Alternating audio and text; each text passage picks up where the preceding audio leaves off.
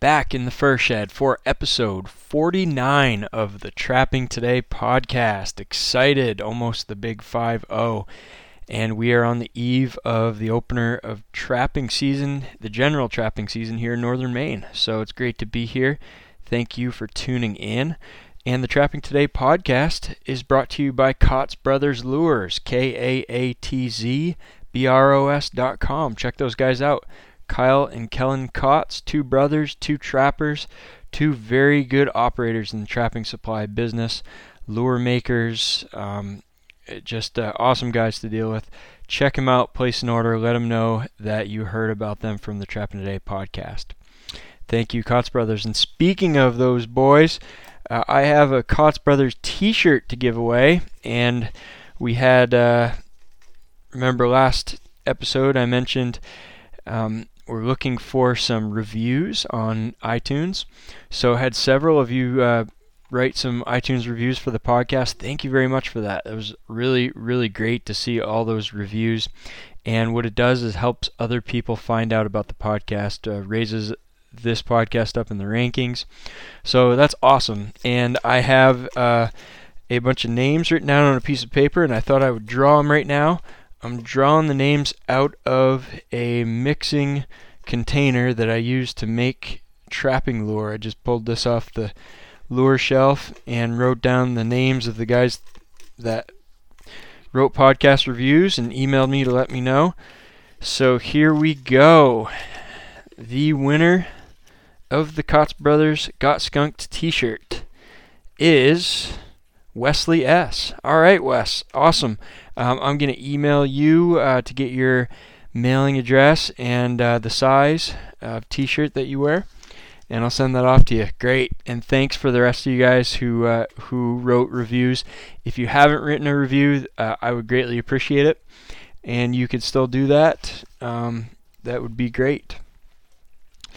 All right, so a little bit about me today. I'm a little down on my health, so I might not have the most energy for this podcast, but I just got back from the doc yesterday and had some issues with who knows what the heck it is exactly, but it's somewhat it's most likely stress related. So just trying to chill out a little bit and focus on things that are not going to give me problems. So a lot of lightheadedness and dizziness and that sort of thing. So the doc said no going up in a tree stand with a rifle, and that is a big no-no. He said stick to light duty till we get things figured out. And I am going to interpret light duty as setting out marten traps tomorrow. So I'm going for it. But I'm going to take it easy. Always remember being safe on the trap line is very important. I'm really motivated to get out there, so if I wake up and I feel good, I'm going. My wife has actually offered to go with the kids and her in the truck for the day, but we're talking a couple hours out in the woods, about 6 or 8 hours of setting traps and a couple hours back, so it would be quite a long day for them.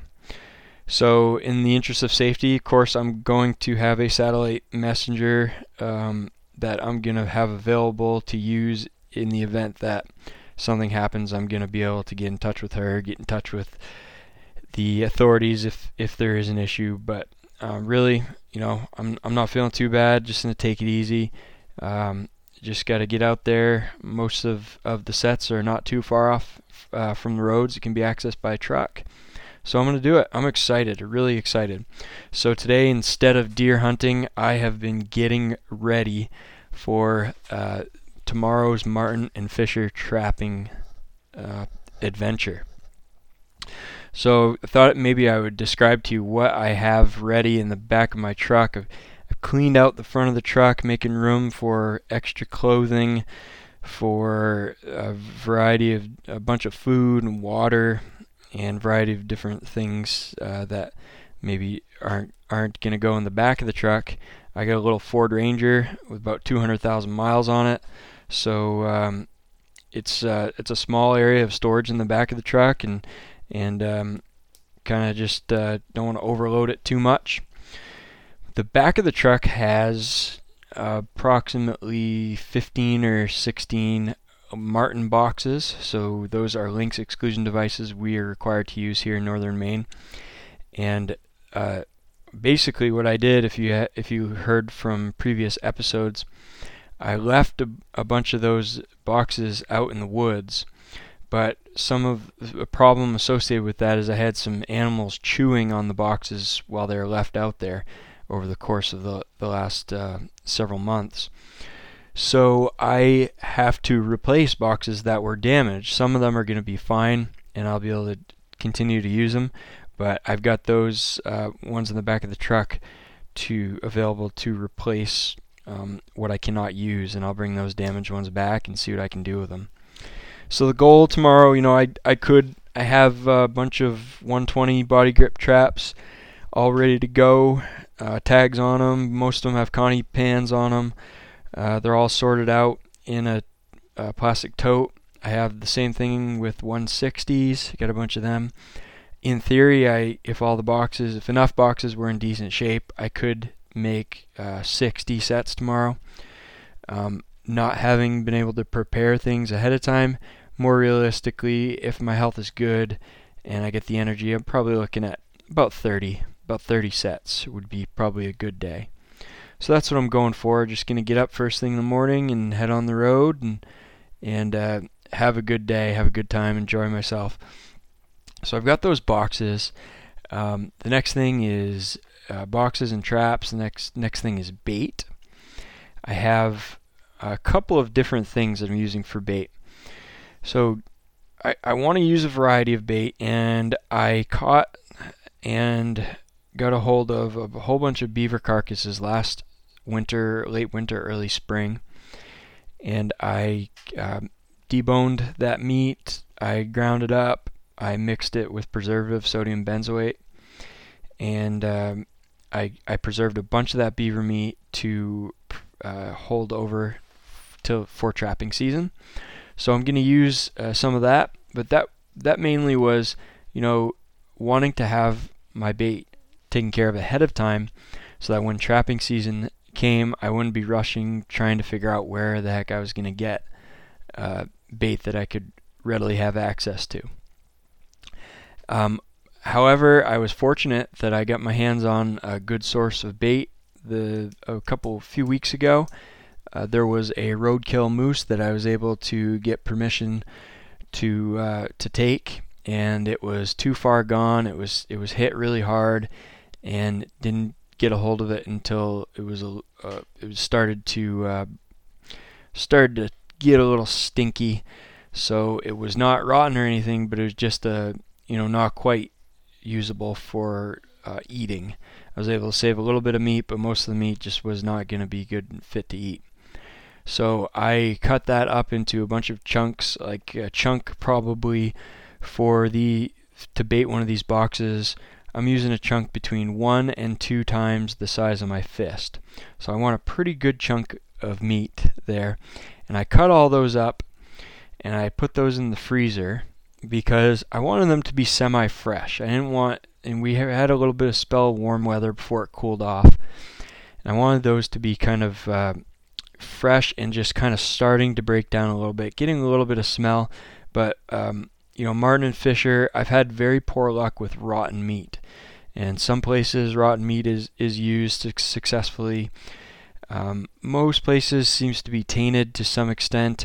But here in Maine, lightly tainted toward fresh is probably preferred by most people and is probably the most effective. That's not to say you won't do well with rotten meat. You could, but as a general rule, I'm trying to go towards something a little bit less rotten. So this moose meat really fit the ticket for that. I also, we've had an incredible year for partridge. We call them partridge. A lot of people call them ruffed grouse.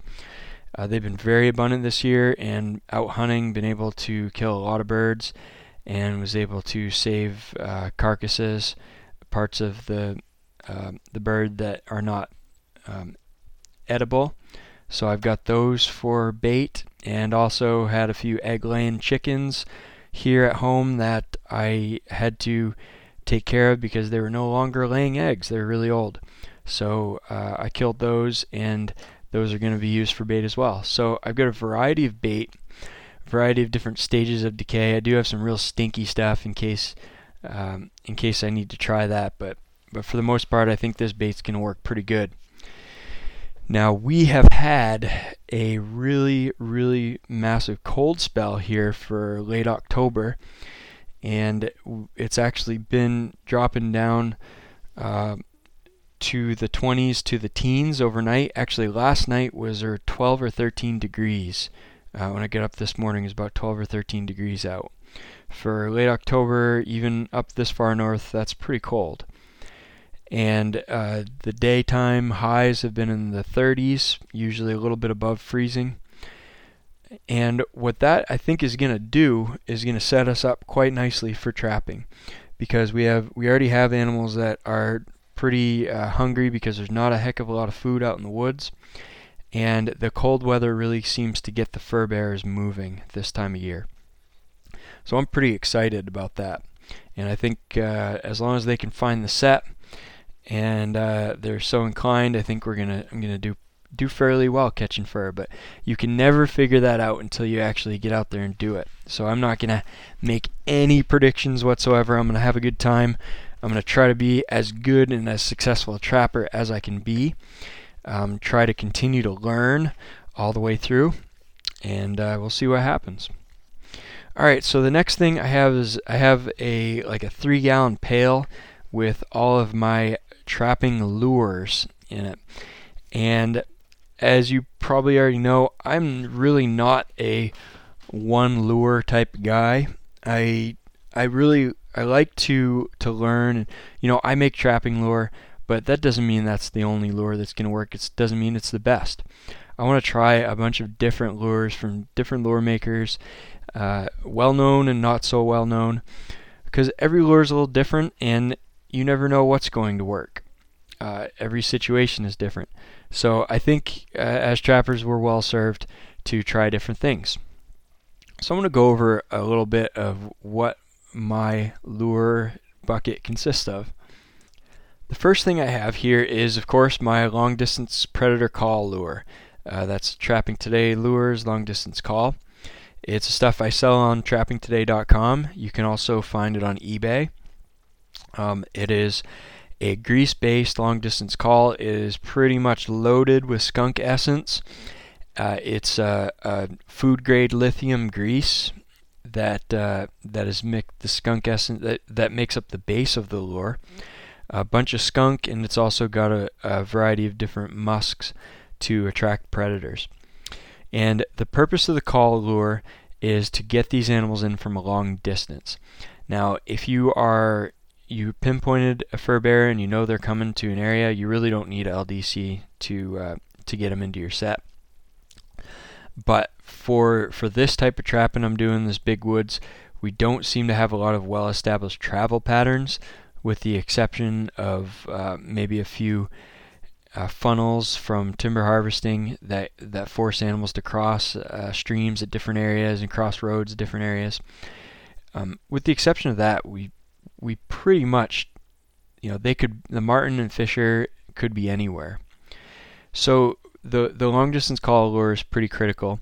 The other thing about the LDC lure is this stuff is very weatherproof with the grease base. It's waterproof, it's freeze proof, and so this is going to hold up to a wide variety of conditions. And what that means is you don't have to put it under cover. You can put a gob of it out on a branch of a tree. And that's what I do.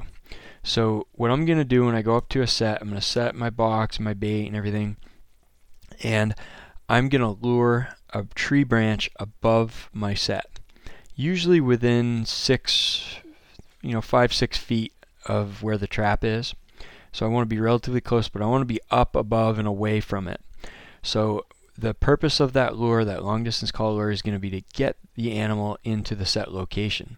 But I don't want it right on the bait, because it can be overpowering over the bait, and it can also maybe cause them to lose interest if you have this really strong skunky lure that's sitting right on top of some bait. If the animal is not all that hungry, it might cause them to kind shy away from it. So we want to get that up high in the set area and get them in. Now, by that point, usually your bait's going to do the work. And if you have a good bait and the animal's hungry, they're going to come in and there's not going to be any issues. But as you know, I had a lot of issues last year with refusals with these Lynx exclusion devices. They're a wooden box with a very small opening, 4 inches by 4 inches, and they require the animal to go through that opening and then go approximately 18 to 20 inches before hitting the trap. And the bait is of course just behind the trap. So a lot of animals were circling these boxes and not wanting to go in. So I came up with, I thought about it a lot this winter, last winter, and this spring and summer. And what I did was I came up with a little bit of homemade gland lure for these Martin and Fisher. And what I was hoping is that by putting, in addition to the LDC lure that's going to be above the set, actually in the box, putting this gland lure in that area and in behind the trap near the bait, in order to kind of send the signal to a Martin or Fisher that, hey, another Martin or Fisher has been in this box. And okay, first of all, I'm thinking territorial and this is my area, and what the heck are they doing there? I need to go check that out. Or maybe, well, I want to go in that box. It looks good. I smell the bait. It smells good, but I'm nervous about it. But hey, I can smell that another animal similar to me has been in there, so it's probably pretty good. So basically all I did was I took the glands from all the Fisher and Martin and weasels that I caught last winter, and I blended them up in a food processor. I mixed them with glycerin, and I put in a couple of different musks, and I mixed that all around, and I kind of let that set. The musks were quite overpowering at first, and they've really mellowed down and kind of seem to have worked in with the glands over the last few months. And so I'm really excited about this gland lure. I'm going to give it a shot. So those are my 2 lures. And then I have several other lures that I'm going to go with. I get the Kaatz Brothers Lures Toxie Dog Predator Call Lure. So this is, I believe it's a fox gland based lure. It's just a general overall predator call. It smells pretty good. I'm going to give that a shot just to try and mix things up. I also have the 1-800 Kaatz Brothers Lures 1-800 Predator Call Lure. That 1-800 lure is seems like a really watery liquid type lure, and it doesn't smell super strong. So I just want to give it a shot and try to figure out what it smells like when it's actually out there, because a lot of times these lures you can sniff bottles all day long, and you may get some information out of that, but you may not be getting the complete signature of what that lure is capable of doing. So I'm going to try that out. Water-based lures don't work great for my application because I'm dealing with a lot of material. I put lure on like wood that's going to soak that up, but we'll try it out in a couple places and we'll see how it works. One option is to use something like a pipe cleaner or cotton balls, or I have some sheep's wool. I may actually, that's a good reminder. I'm going to throw some sheep's wool in this bucket for lure application. So I got those. The other thing, I picked up a cheap bottle of old lure. It's Hawbaker's Weasel Lure. And the only reason I got this is because I was looking at Neil Olson's Trappers Convention this summer, and I was asking around to everybody out there. I said, who makes a lure that actually contains actual weasel glands? You got a lot of lures, have mink gland as the base. You're not going to see probably any Martin and Fisher gland-based lures or weasel, because those animals are not found in great quantities. Most of those mink glands come from mink ranches, so there's a very abundant supply, and they're easy to get because they come from one person, one place that collects them. To commercially collect enough weasels to make a weasel lure, it would not be possible on any large scale to speak of. So I got that, hoping that those are some weasel glands to kind of supplement my mustelid gland lure I made. Then I get a few others. I have Lennon's Martin Super All Call. This is from John Chagnon at PCS Outdoors. And this is a really, really, really unique scent that this call lure has. And I actually used this a couple years ago, and I did not have good luck with it, but it was my fault. I believe it was my fault because I placed it out in the open. I was using these cages for lynx exclusion devices, and it really needs to be covered up. It's not meant to withstand heavy rain. We got like 2 inches of rain, and it kind of lost its power. So now I've got these wooden boxes, and I'm gonna use this Martin lure inside the boxes. I'm really excited about it. I keep trying to figure out what the heck is in this that gives its unique scent, and I really don't know, but it's an old secret from Herb Lennon's original lure formulas that John Chagnon is continuing to produce. So I've got that. Let's see what else. I have Adirondack Trapper Company, probably somebody you've never heard of. He's the guy I mentioned from New York that trapped for marten out in Wyoming. And he has this marten. It's actually bobcat, coyote, fox, and fisher, but he sold me a bottle, said it would be great for marten. He uses it for marten, and it's called Onchiota Blast. So I'm going to use that. That smells really good as well. It's got. He actually told me a bunch of the stuff that's in it, and you can kind of pick that apart. It's got a lot of castor in it. It's a lot of unique scents to it. And then I got A.R. Clark, who is also at Neil Olson's, and he's got mink and marten. A.R. Clark's Wild Animal Lures, the Last Step line. And this one, you can tell it's a heavy mink gland-based lure. So that's something else that I'm going to try.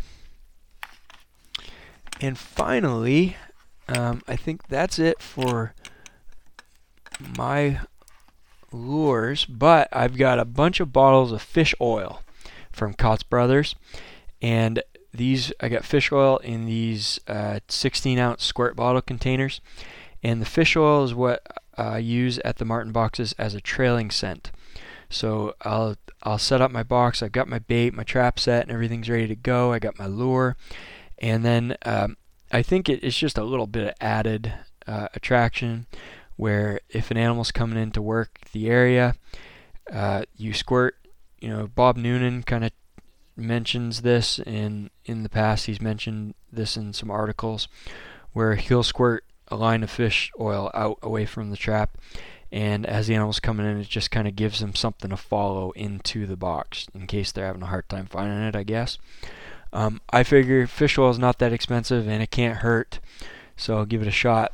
Most of what I use is Alaskan salmon oil that I get from Kaatz Brothers, and the reason I like it is just because Alaskan salmon oil has a lower freezing point.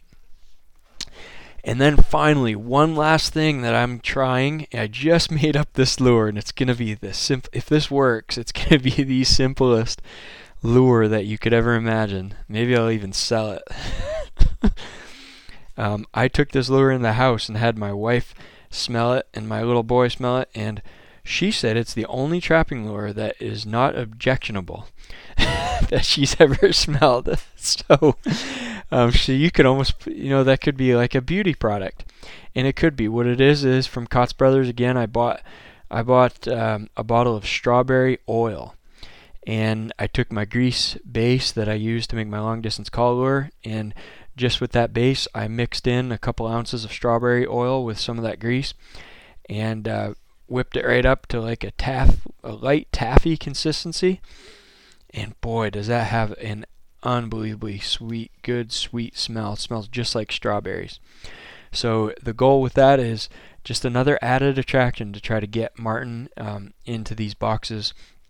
We know marten do have a sweet tooth, and during the season, they can be found feeding on raspberries and strawberries and of course nuts and a variety of other foods that they're not just predators. Even though most people consider marten a predator, and for the most part that makes up the majority of their diet. But they do like sweets too. A lot of other marten trappers in other areas have been able to produce results with like raspberry jam, strawberry jam. So that's what I'm trying here. And what it's going to do is just provide, a little change up, a little something different. I won't use it everywhere. I'll probably try it at a few boxes and see what happens. And that's another great challenge, is trying to figure out, okay, what did I use at what set? So that's going to be part of the record keeping I'm going to have to keep track of tomorrow.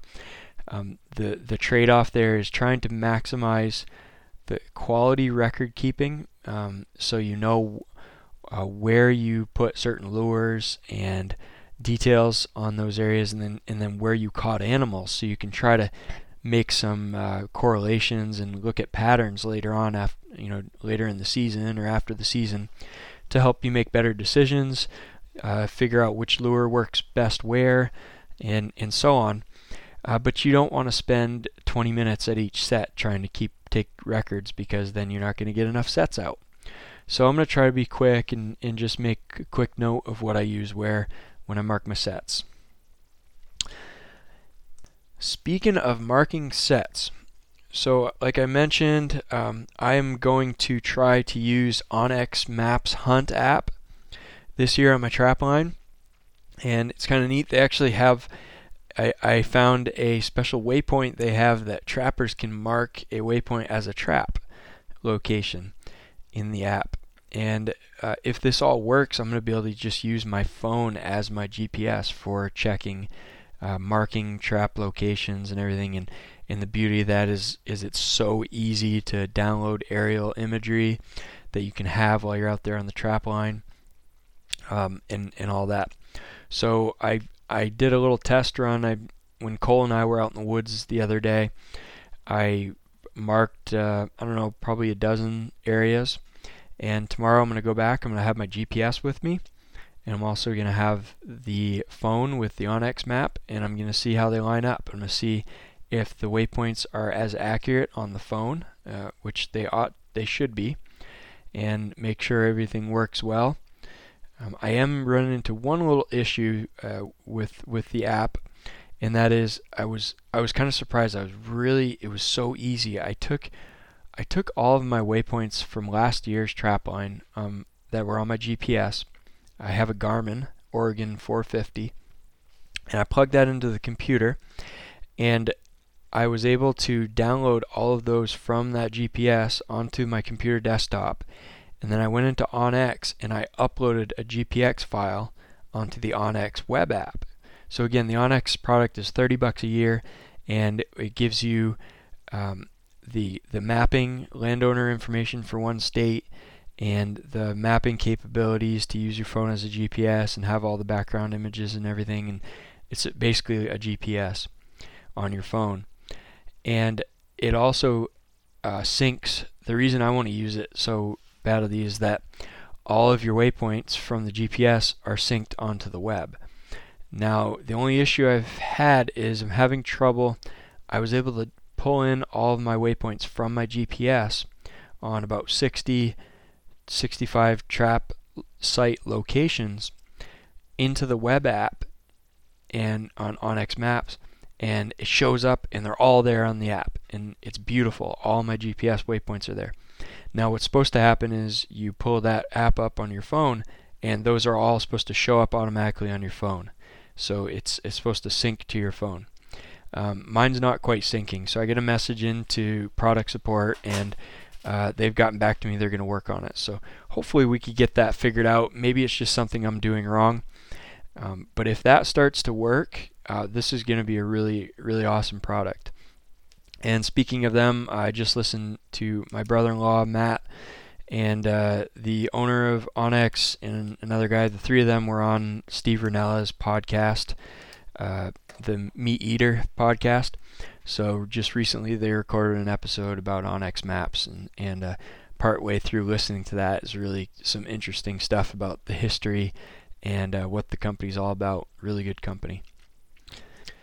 Now, I want to go over a few emails from listeners that I've gotten recently, and really excited. I mean, in addition to you guys putting those reviews up on iTunes, that really makes me feel great. But I mean, some of the support and just the kindness and interest that people show, send me emails. It's really exciting, and I really enjoy hearing from you. You can contact me at jrodwood@gmail.com. That's JRODWOOD@gmail.com.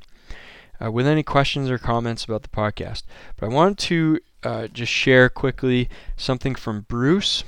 And Bruce we've emailed in the past, and he sent me pictures of his coon hunting.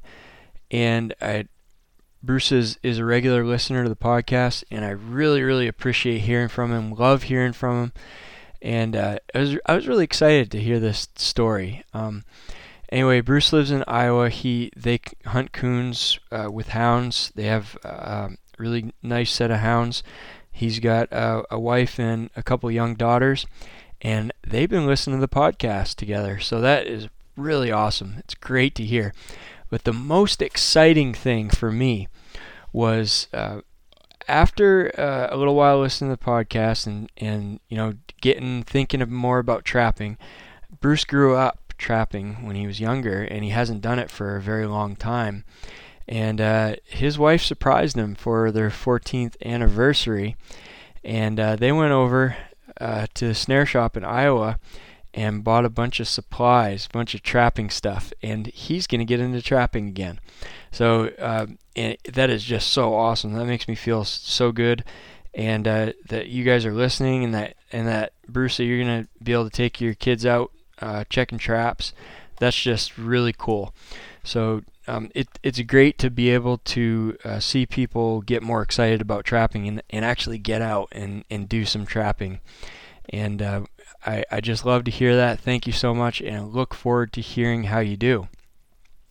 Another email, Chris from North Carolina. We've been talking a lot. He was getting into different types of trapping, and he started beaver trapping. And it took a long time, but finally Chris sent me a picture of his first beaver. And that was really awesome, Chris. I'm so glad that you finally made a catch. And you know what? All the mistakes that you mentioned are mistakes that I've made and most of us have made. You can watch trapping videos. You can hear people talk about it in a podcast. You can read about it.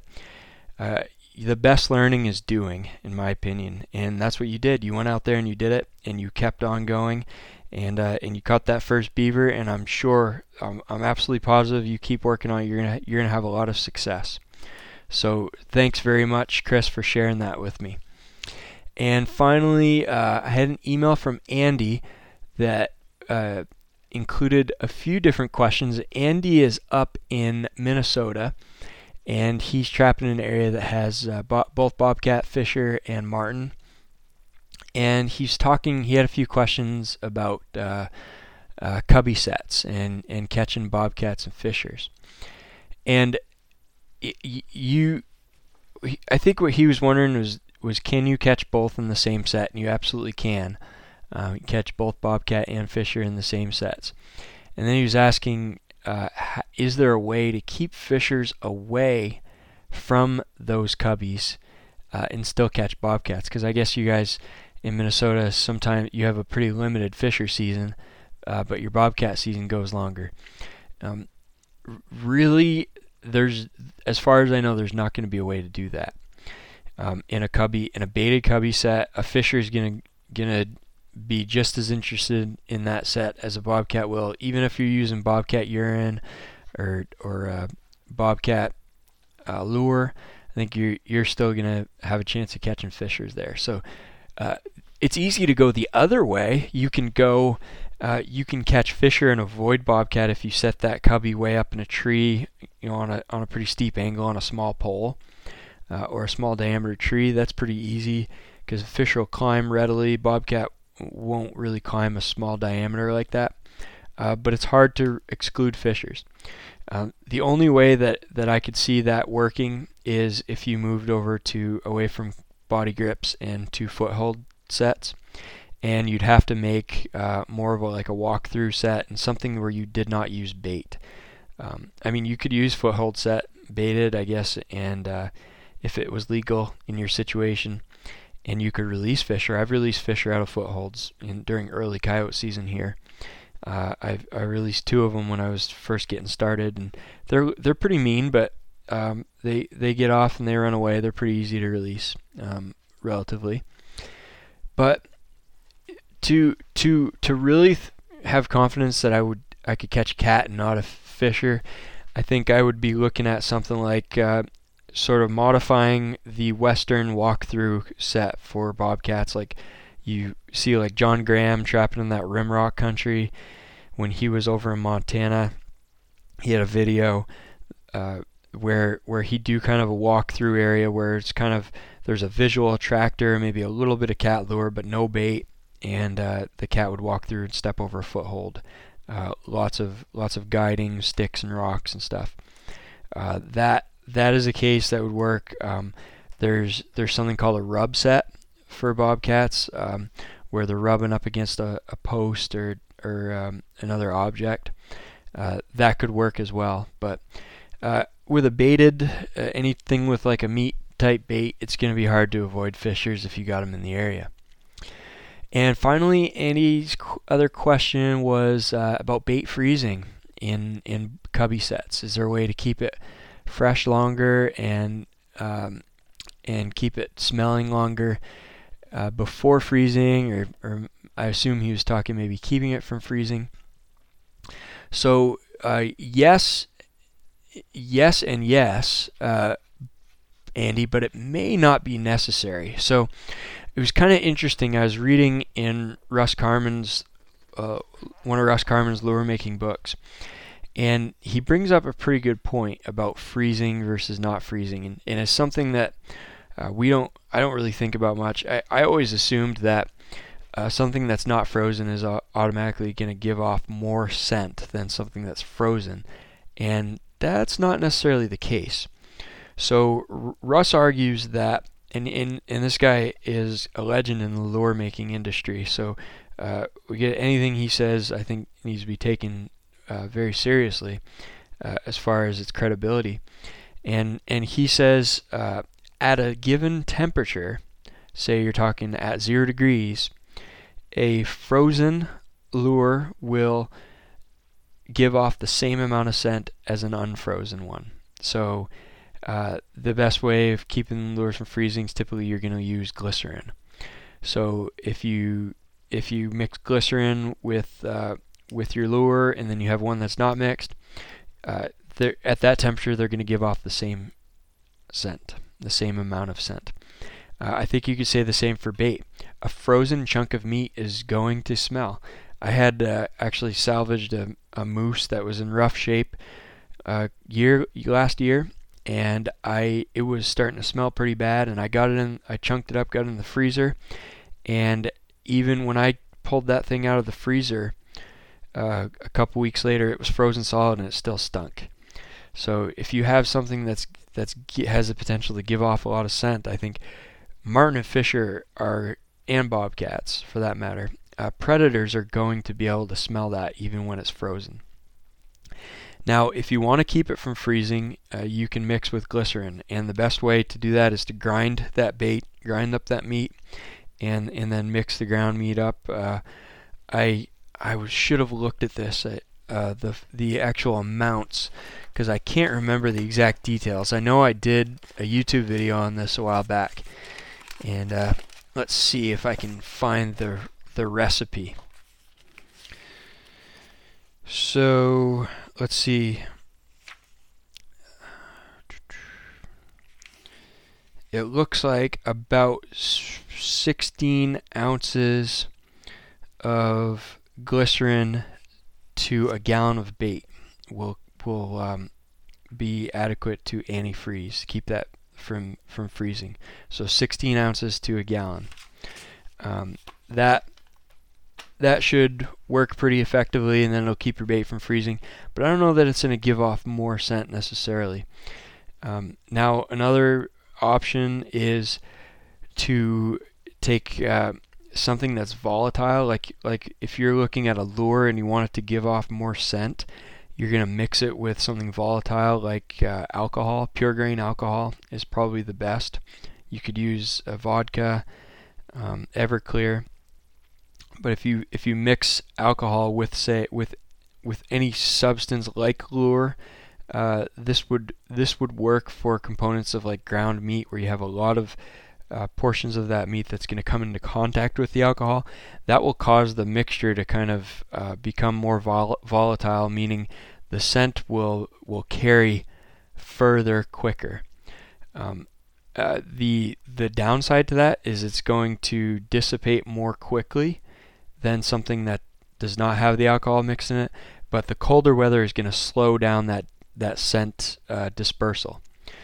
So that would help to get that scent carrying. I've actually thought about making a long distance call lure with some alcohol component to it for those guys up in northern Canada and Alaska that really go like 30 to 40 below. But haven't needed it here in northern Maine as of yet. So anyway, Andy, I would say the simplest thing is just have faith that your bait's going to smell enough to get the job done. And if you're worried about that, probably the easiest thing for you to do is get a good skunky lure. You said you use Gusto. Gusto is a great option.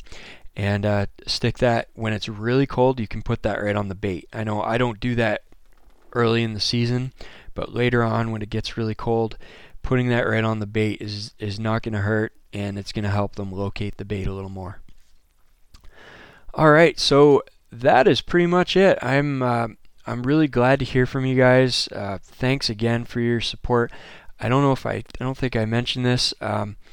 We topped over 25,000 downloads for the podcast since we started. So over 25,000 total downloads. That is really awesome. A lot of people tuning in, and it continues to grow every week. So tell a friend about the Trapping Today podcast. And thanks for tuning in. I'm really excited about trapping season, and I look forward to giving you updates on how things go. And keep on thinking trapping, talking trapping, and we will catch you in the next episode.